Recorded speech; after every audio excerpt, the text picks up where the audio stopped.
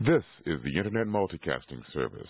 HarperAudio presents James Mason reading A Tale of Two Cities by Charles Dickens. The novel opens by comparing the two cities, London and Paris, just before the French Revolution.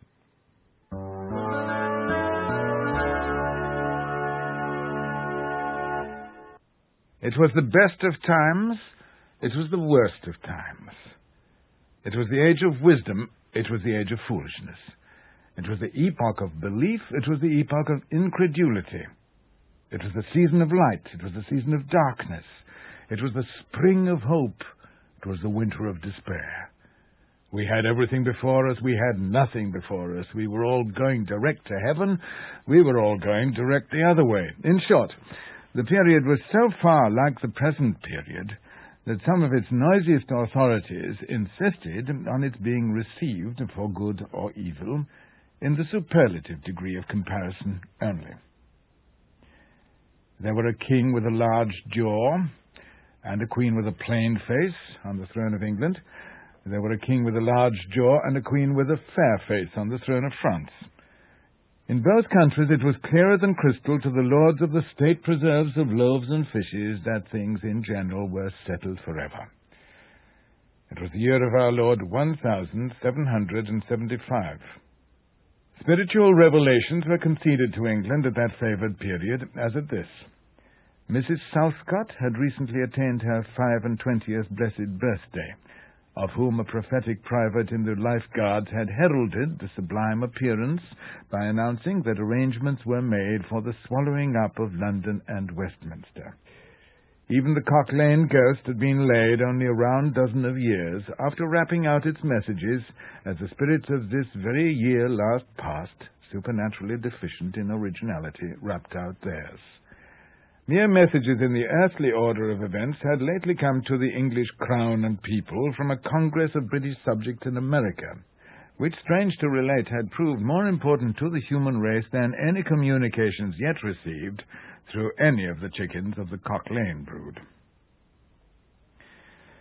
France, less favoured on the whole as to matters spiritual than her sister of the shield and trident, rolled with exceeding smoothness downhill, making paper money and spending it. Under the guidance of her Christian pastors, she entertained herself, besides, with such humane achievements as sentencing a youth to have his hand cut off, his tongue torn out with pincers, and his body burned alive, because he had not kneeled down in the rain to do honour to a dirty procession of monks which passed within his view at a distance of some 50 or 60 yards. It is likely enough that, rooted in the woods of France and Norway, there were growing trees when that sufferer was put to death, already marked by the woodman, fate, to come down and be sawn into boards to make a certain movable framework with a sack and knife in it, terrible in history.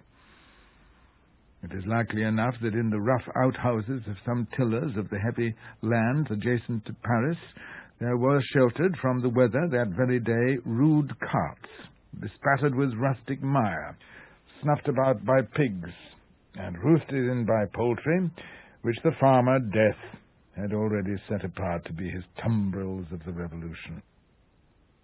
But that woodman and that farmer, though they work unceasingly, work silently, and no one heard them as they went about with muffled tread, the rather, forasmuch as to entertain any suspicion that they were awake, was to be atheistical and traitorous. In England there was scarcely an amount of order and protection to justify much national boasting. Daring burglaries by armed men and highway robberies took place in the capital itself every night. Families were publicly cautioned not to go out of town without removing their furniture to upholsterers' warehouses for security. The highwayman in the dark was a city tradesman in the light, and being recognized and challenged by his fellow tradesmen, whom he stopped in his character of the captain, gallantly shot him through the head and rode away. The mail was waylaid by 7 robbers, and the guard shot 3 dead and then got shot dead himself by the other 4, in consequence of the failure of his ammunition, after which the mail was robbed in peace. that magnificent potentate, the Lord Mayor of London, was made to stand and deliver on Turnham Green by one highwayman, who despoiled the illustrious creature in sight of all his retinue. Prisoners in London jails fought battles with their turnkeys, and the majesty of the law fired blunderbusses in amongst them, loaded with rounds of shot and ball. Thieves snipped off diamond crosses from the necks of noble lords at court drawing-rooms. Musketeers went into St. Giles's to search for contraband goods, and the mob fired on the musketeers, and the musketeers fired on the mob, and nobody thought any of these occurrences much out of the common way. In the midst of them, the hangman, ever busy and ever worse than useless, was in constant requisition. Now stringing up long rows of miscellaneous criminals, now hanging a housebreaker on Saturday who had been taken on Tuesday, now burning people in the hand at Newgate by the dozen, and now burning pamphlets at the door of Westminster Hall. Today, taking the life of an atrocious murderer, and tomorrow of a wretched pilferer who had robbed a farmer's boy of sixpence. All these things, and 1,000 like them, came to pass in and close upon the dear old year 1775. Environed by them, while the woodman and the farmer worked unheeded, those two of the large jaws and those other two of the plain and fair faces trod with stir enough and carried their divine rights with a high hand. Thus did the year 1775 conduct their greatnesses and myriads of small creatures, the creatures of this chronicle amongst the rest, along the roads that lay before them.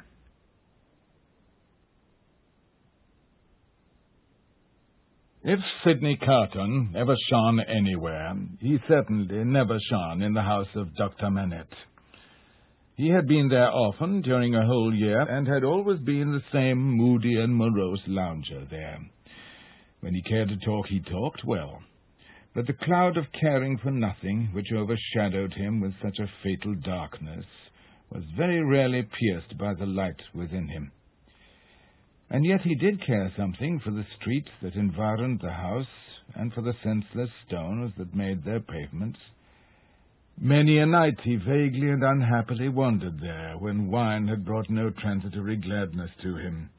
Many a dreary daybreak revealed his solitary figure lingering there, and still lingering there when the first beams of the sun brought into strong relief removed beauties of architecture in spires of churches, lofty buildings, as perhaps the quiet time brought some sense of better things, else forgotten and unattainable, into his mind. He was shown upstairs and found Lucy at her work alone.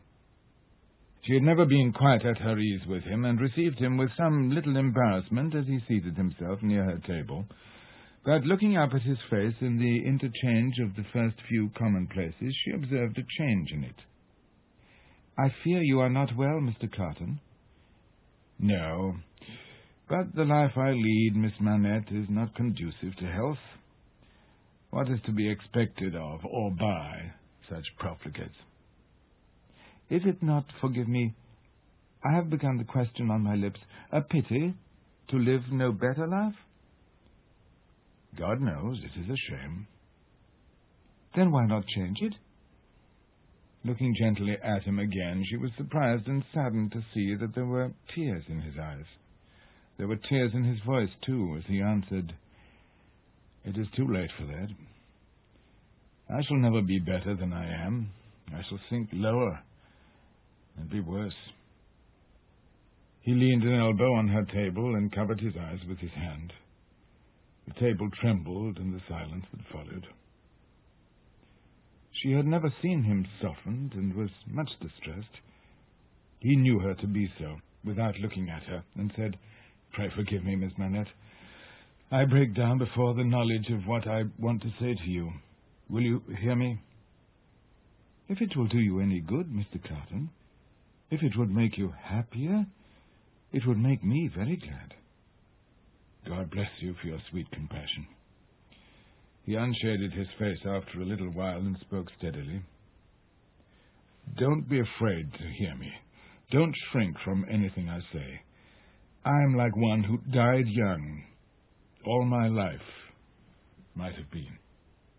No, Mr. Carton, I am sure that the best part of it might still be. I am sure that you might be much, much worthier of yourself.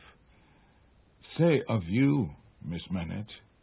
And although I know better, although in the mystery of my own wretched heart I know better, I shall never forget it. This has been HarperAudio. HarperCollins is the copyright owner of this recording and has consented to a limited distribution of HarperAudio as an 8 kHz computer sound file on Internet Town Hall. It is a violation of United States and international copyright laws to copy these recordings in any other way. HarperAudio is a trademark of HarperCollins Publishers, Inc. To order a copy of this tape or to request a catalog of all HarperAudio spoken word cassettes, please call 1-800-C-HARPER or 717-941-1214 or send mail to harper@town.hall.org. This has been a production of the Internet Multicasting Service. Support for HarperAudio is provided by HarperCollins and by Sun Microsystems and O'Reilly & Associates. Network connectivity for the Internet Multicasting Service is provided by UUNet Technologies and MFS DataNet.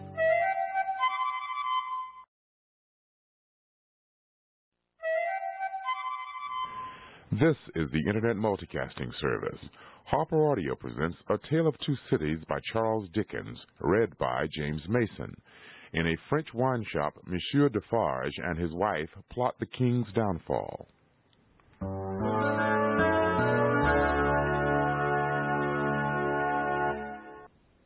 There had been earlier drinking than usual in the wine shop of Monsieur Defarge. As early as 6 o'clock in the morning, sallow faces peeping through its barred windows had descried other faces within, bending over measures of wine. Monsieur Defarge sold a very thin wine at the best of times, but it would seem to have been an unusually thin wine that he sold at this time, a sour wine, moreover, or a souring, for its influence on the mood of those who drank it was to make them gloomy. No vivacious bacchanalian flame leaped out of the pressed grape of Monsieur Defarge, but a smouldering fire that burned in the dark lay hidden in the dregs of it. This had been the third morning in succession on which there had been early drinking at the wine shop of Monsieur Defarge. It had begun on Monday, and here was Wednesday come. There had been more of early brooding than drinking, for many men had listened and whispered and slunk about there from the time of the opening of the door, who could not have laid a piece of money on the counter to save their souls. These were to the full as interested in the place, however, as if they could have commanded whole barrels of wine, and they glided from seat to seat and from corner to corner, swallowing talk in lieu of drink with greedy looks. Notwithstanding an unusual flow of company, the master of the wine shop was not visible. He was not missed, for nobody who crossed the threshold looked for him. Nobody asked for him. Nobody wondered to see only Madame Defarge in her seat, presiding over the distribution of wine, with a bowl of battered small coins before her, as much defaced and beaten out of their original impress as the small coinage of humanity, from whose ragged pockets they had come. A suspended interest and a prevalent absence of mind were perhaps observed by the spies who looked in at the wine shop, as they looked in at every place, high and low, from the king's palace to the criminal's jail. Games at cards languished, players at dominoes musingly built towers with them, drinkers drew figures on the table with spilt drops of wine. Madame Defarge herself picked out the pattern of her sleeve with her toothpick, and saw and heard something inaudible and invisible a long way off. Thus, Saint-Antoine, in this vinous feature of his until midday. It was high noontide when two dusty men passed through his streets and under his swinging lamps, of whom one was Monsieur Defarge, the other a mender of roads in a blue cap. All adust and athirst, the two entered the wine shop. Their arrival had lighted a kind of fire in the breast of Saint-Antoine, fast spreading as they came along, which stirred and flickered in flames of faces at most doors and windows. Yet no one had followed them, and no man spoke when they entered the wine shop, though the eyes of every man there were turned upon them. "Good day, gentlemen," said Monsieur Defarge. It may have been a signal for loosening the general tongue. It elicited an answering chorus of "Good day." "It is bad weather, gentlemen," said Defarge, shaking his head. Upon which every man looked at his neighbour, and then all cast down their eyes and sat silent, except one man, who got up and went out.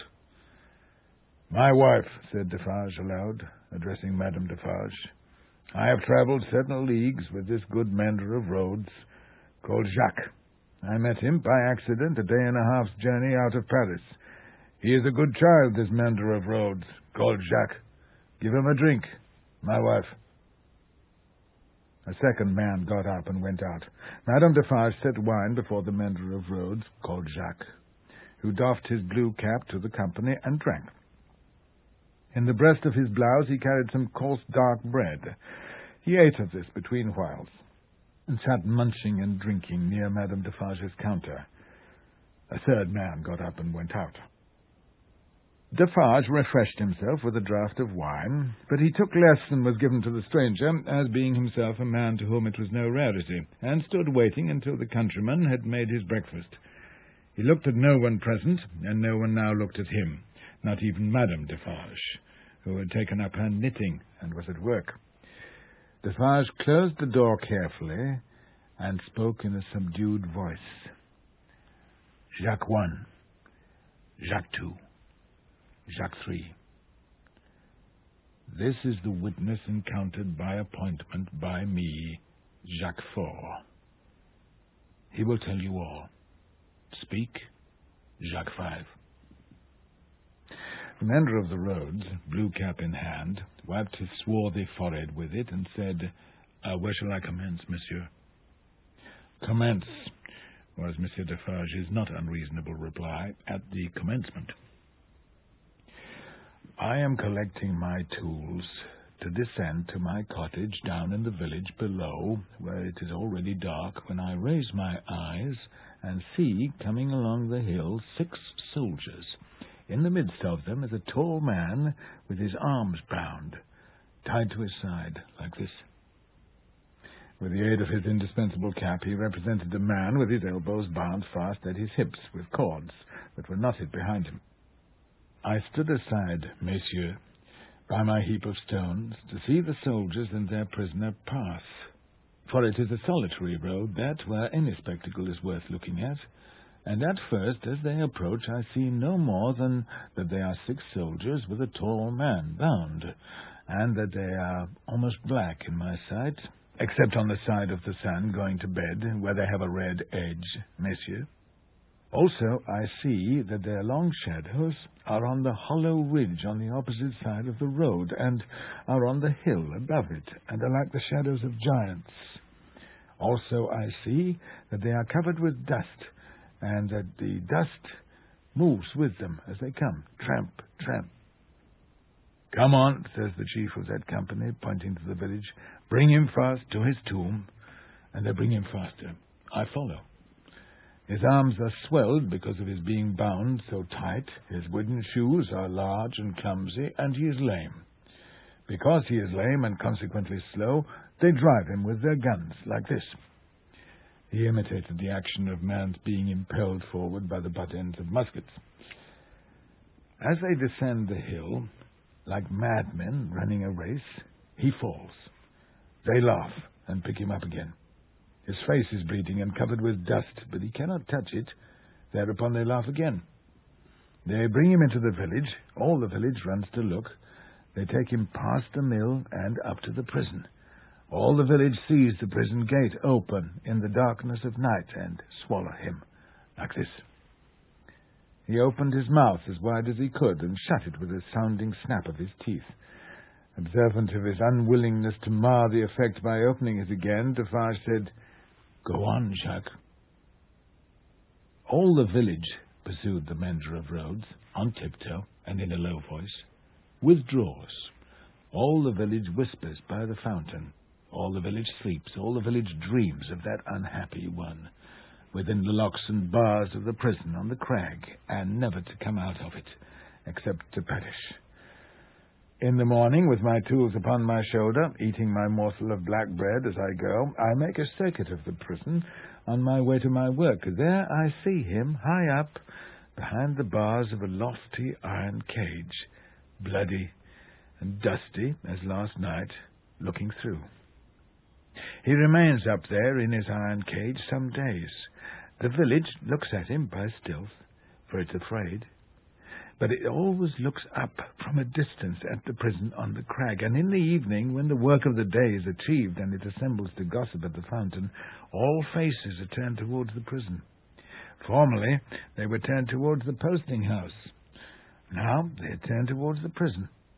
They whisper at the fountain that although condemned to death, he will not be executed. They say that petitions have been presented in Paris, showing that he was enraged and made mad by the death of his child. They say that a petition has been presented to the king himself. What do I know? It is possible. Perhaps yes, perhaps no. Listen then, Jacques. Number one of that name sternly interposed. Know that the petition was presented to the king and queen. All here, yourself excepted, saw the king take it, in his carriage in the street, sitting beside the queen. It is Defarge, whom you see here, who, at the hazard of his life, darted out before the horses with the petition in his hand. And once again, listen, Jacques, said the kneeling number 3, his fingers ever wandering over and over those fine nerves with a strikingly greedy air, as if he hungered for something that was neither food nor drink. The guard, horse and foot, surrounded the petitioner and struck him blows. You hear? I hear, monsieur. Go on, then, said Defarge. This has been HarperAudio. HarperCollins is the copyright owner of this recording and has consented to a limited distribution of HarperAudio as an 8 kHz computer sound file on Internet Town Hall. It is a violation of United States and international copyright laws to copy these recordings in any other way. HarperAudio is a trademark of HarperCollins Publishers, Inc. To order a copy of this tape or to request a catalog of all HarperAudio spoken word cassettes, please call 1-800-C-HARPER or 717-941-1214 or send mail to harper@town.hall.org. This has been a production of the Internet Multicasting Service. Support for HarperAudio is provided by HarperCollins and by Sun Microsystems and O'Reilly & Associates. Network connectivity for the Internet Multicasting Service is provided by UUNet Technologies and MFS DataNet.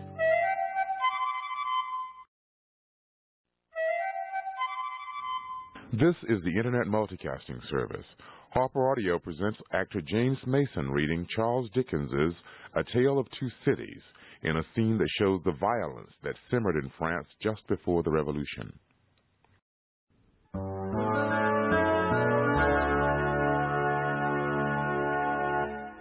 Again, on the other hand, they whisper at the fountain, resumed the countryman, that he is brought down into our country to be executed on the spot, and that he will very certainly be executed. They even whisper that because he has slain Monseigneur, and because Monseigneur was the father of his tenants, serfs, what you will, he will be executed as a parricide.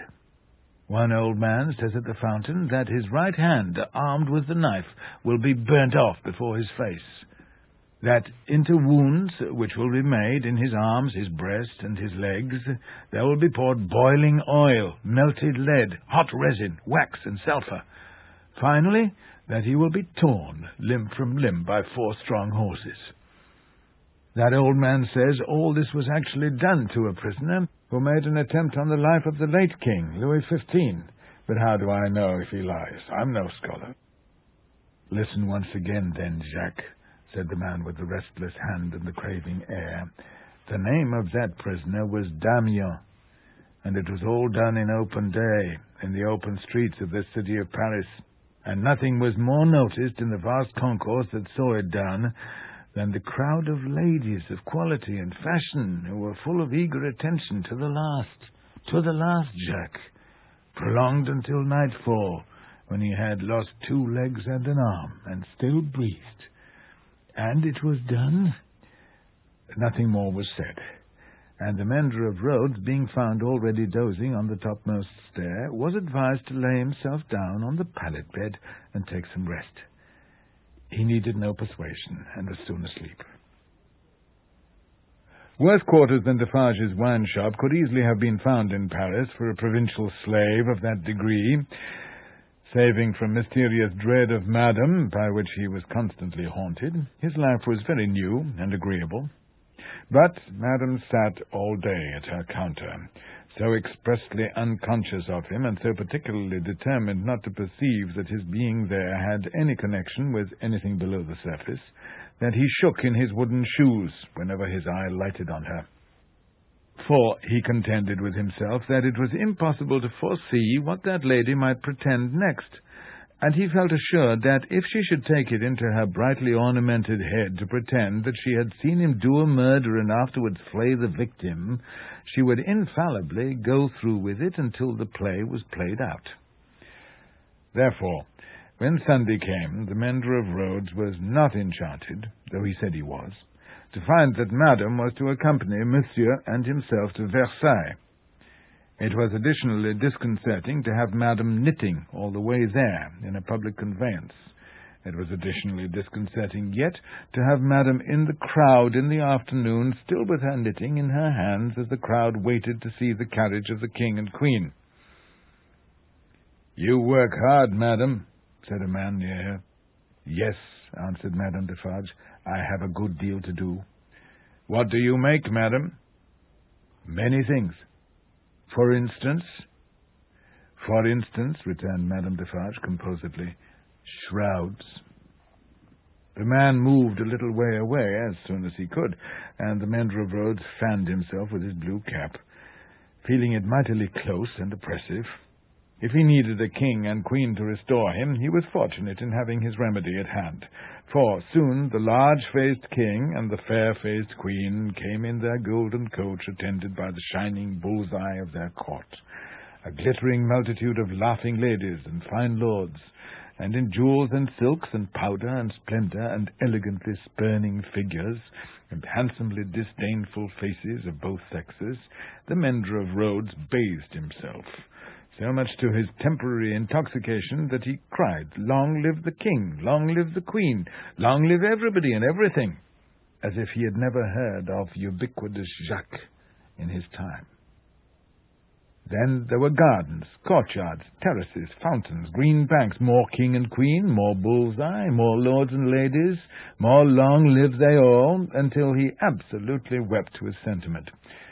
During the whole of this scene, which lasted some 3 hours, he had plenty of shouting and weeping and sentimental company, and throughout Defarge held him by the collar, as if to restrain him from flying at the object of his brief devotion and tearing them to pieces. "Bravo!" said Defarge, clapping him on the back when it was all over, like a patron. "You are a good boy." The mender of roads was now coming to himself, and was mistrustful of having made a mistake in his late demonstrations, but no. "You are the fellow we want," said Defarge in his ear. "You make these fools believe that it will last forever. Then they are the more insolent, and it is nearer ended." "Hey!" cried the mender of roads reflectively. "That's true. These fools know nothing. While they despise your breath, and would stop it for ever and ever, in you or in 100 like you, rather than in one of their own horses or dogs, they only know what your breath tells them. Let it deceive them, then, a little longer. It cannot deceive them too much." Madame Defarge looked superciliously at the client and nodded in confirmation. "As to you," she said, "you would shout and shed tears for anything if it made a show and a noise. Say, would you not?" "Truly, madam, I think so, for the moment." "If you were shown a great heap of dolls, and were set upon them to pluck them to pieces and despoil them for your own advantage, you would pick out the richest and gayest. Say, would you not?" "Truly, yes, madam." "And if you were shown a flock of birds, unable to fly, and were set upon them to strip them of their feathers for your own advantage, You would set upon the birds of the finest feathers, would you not? It is true, madam. You have seen both dolls and birds today, said Madame Defarge, with a wave of her hand toward the place where they had last been apparent. Now, go home. When Saint Antoine had again enfolded the Defarges in his dusky wings, and they, having finally alighted near the saint's boundaries, were picking their way on foot through the black mud and offal of his streets, Madame Defarge spoke to her husband. Say then, my friend, what did Jacques of the police tell thee? Very little tonight, but all he knows. There is another spy commissioned for our quarter. There may be many more, for all that he can say, but he knows of one. Good. His appearance, is it known? Age about 40 years, height about 5'9", black hair, complexion dark, generally rather handsome visage, eyes dark, face thin, long and sallow, nose aquiline, but not straight, having a peculiar inclination toward the left cheek, expression therefore sinister. My face, it is a portrait, said Madame, laughing. He shall be registered tomorrow. The night was hot, and the shop, close shut and surrounded by so foul a neighbourhood, was ill-smelling. Monsieur Defarge's olfactory sense was by no means delicate, but the stock of wine smelt much stronger than it ever tasted, and so did the stock of rum and brandy and aniseed. He whiffed the compound of scents away as he put down his smoked-out pipe. You are fatigued, said Madame, raising her glance as she knotted the money. There are only the usual odours. I am a little tired, her husband acknowledged. You are a little depressed, too, said Madame, whose quick eyes had never been so intent on the accounts, but they had had a ray or two for him. Oh, the men, the men. But, my dear, began Defarge. But, my dear, repeated Madame, nodding firmly. But, my dear, you are faint of heart tonight, my dear. Well, then, said Defarge, as if a thought were wrung out of his breast, it is a long time. It is a long time, repeated his wife, and when is it not a long time? Vengeance and retribution require a long time. It is the rule. It does not take a long time to strike a man with lightning, said Defarge.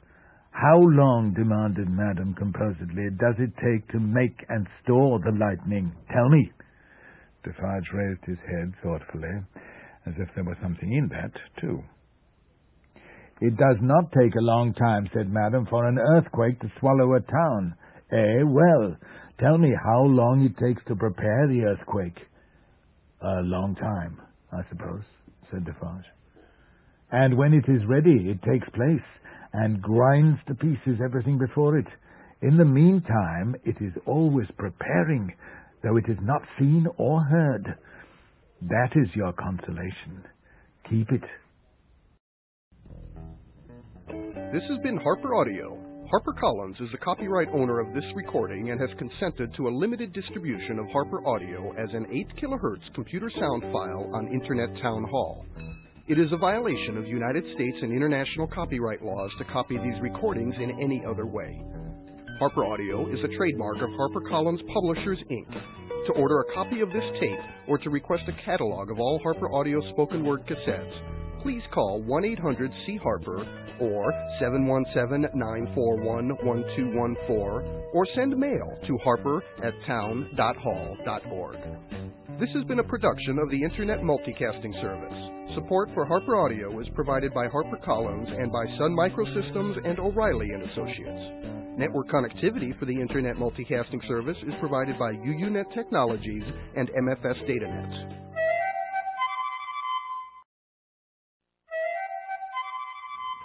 This is the Internet Multicasting Service. HarperAudio presents A Tale of Two Cities by Charles Dickens, read by actor James Mason. It is a vivid story of friendship and sacrifice set during the French Revolution.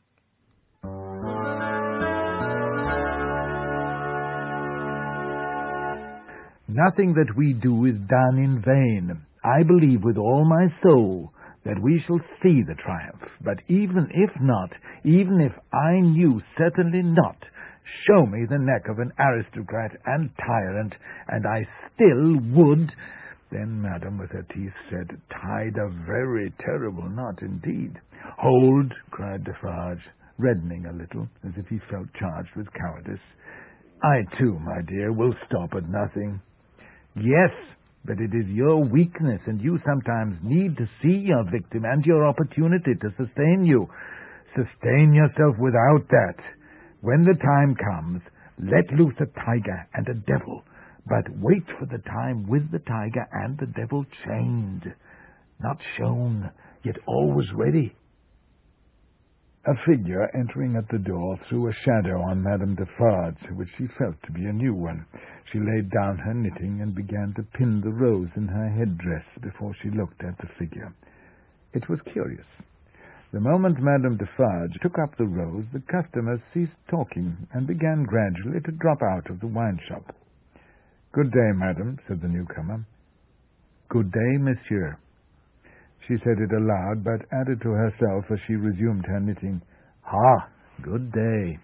Age about 40, height about 5'9", black hair, generally rather handsome visage, complexion dark, eyes dark, thin, long and sallow face, aquiline nose, but not straight, having a peculiar inclination toward the left cheek, which imparts a sinister impression. Good day, one and all.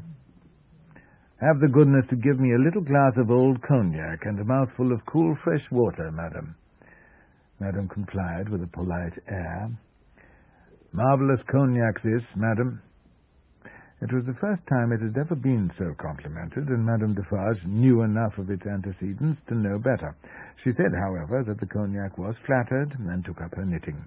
The visitor watched her fingers for a few moments, and took the opportunity of observing the place in general.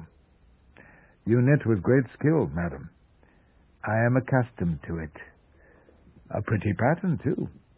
"You think so," said Madam, looking at him with a smile.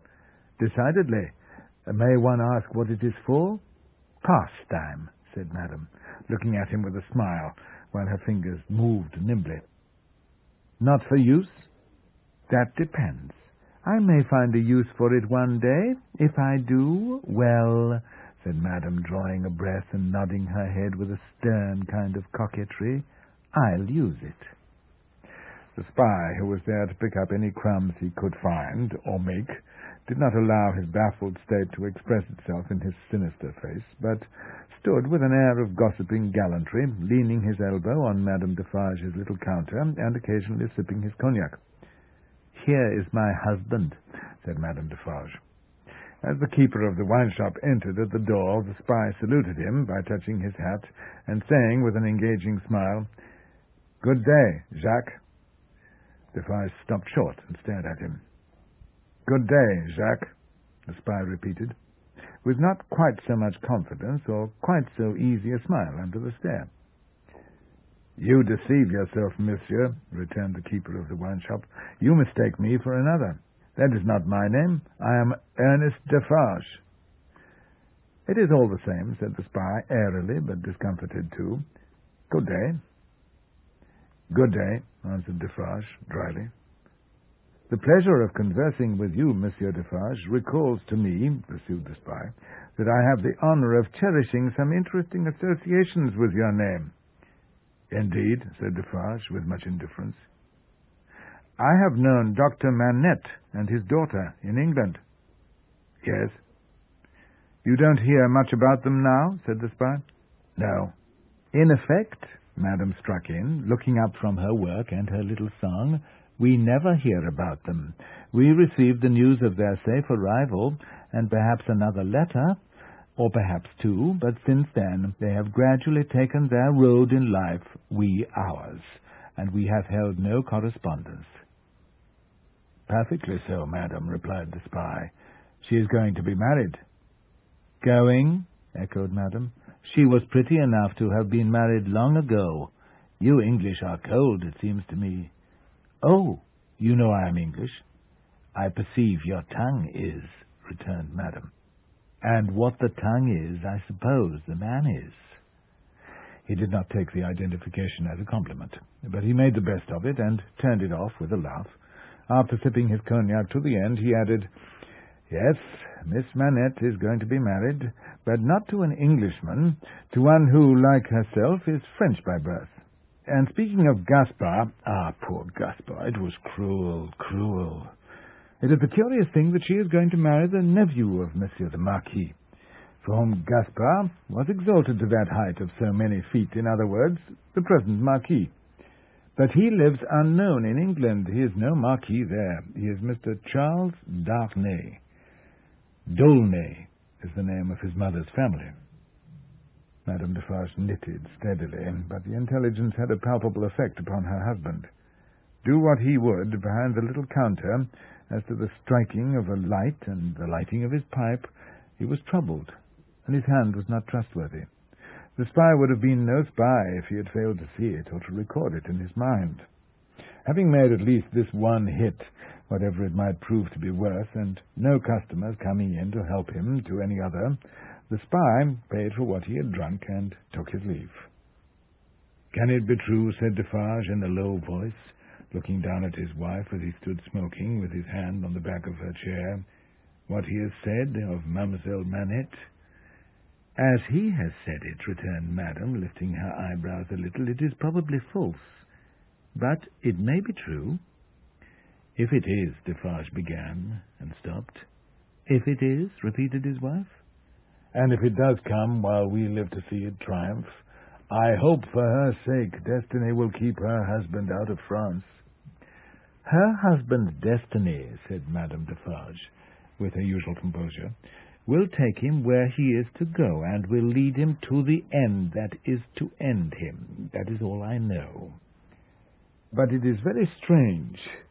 "Now, at least, it is not very strange," said Defarge, rather pleading with his wife to induce her to admit it, "that, after all our sympathy for Monsieur her father and herself, her husband's name should be proscribed under your hand at this moment, by the side of that infernal dog's who has just left us." "Stranger things than that will happen when it does come," answered Madame. "I have them both here, of a certainty, and they are both here for their merits. That is enough." She rolled up her knitting when she had said those words. In the evening, at which season of all others Saint-Antoine turned himself inside out, and sat on doorsteps and window ledges, and came to the corners of vile streets and courts for a breath of air, Madame Defarge, with her work in her hand, was accustomed to pass from place to place and from group to group, a missionary. There were many like her, such as the world will do well never to breed again. All the women knitted. They knitted worthless things. But the mechanical work was a mechanical substitute for eating and drinking. The hands moved for the jaws and the digestive apparatus. If the bony fingers had been still, the stomachs would have been more famine-pinched. But as the fingers went, the eyes went, and the thoughts. And as Madame Defarge moved on from group to group, all three went quicker and fiercer among every little knot of women that she had spoken with and left behind. Her husband smoked at his door, looking after her with admiration. "A great woman," said he, "a strong woman, a grand woman, a frightfully grand woman." Darkness closed around, and then came the ringing of church bells and the distant beating of the military drums in the palace courtyard, as the women sat knitting. Darkness encompassed them. Another darkness was closing in as surely, when the church bells, then ringing pleasantly in many an airy steeple over France, should be melted into thunder cannon, when the military drums should be beating to drown a wretched voice, that night all potent as the voice of power and plenty, freedom and life. So much was closing in about the women who sat knitting, that they, their very selves, were closing in around a structure yet unbuilt, where they were to sit, knitting, counting dropping heads. This has been HarperAudio. HarperCollins is the copyright owner of this recording and has consented to a limited distribution of HarperAudio as an 8 kHz computer sound file on Internet Town Hall. It is a violation of United States and international copyright laws to copy these recordings in any other way. HarperAudio is a trademark of HarperCollins Publishers, Inc. To order a copy of this tape or to request a catalog of all HarperAudio spoken word cassettes, please call 1-800-C-HARPER or 717-941-1214 or send mail to harper@town.hall.org. This has been a production of the Internet Multicasting Service. Support for HarperAudio is provided by HarperCollins and by Sun Microsystems and O'Reilly & Associates. Network connectivity for the Internet Multicasting Service is provided by UUNet Technologies and MFS DataNet.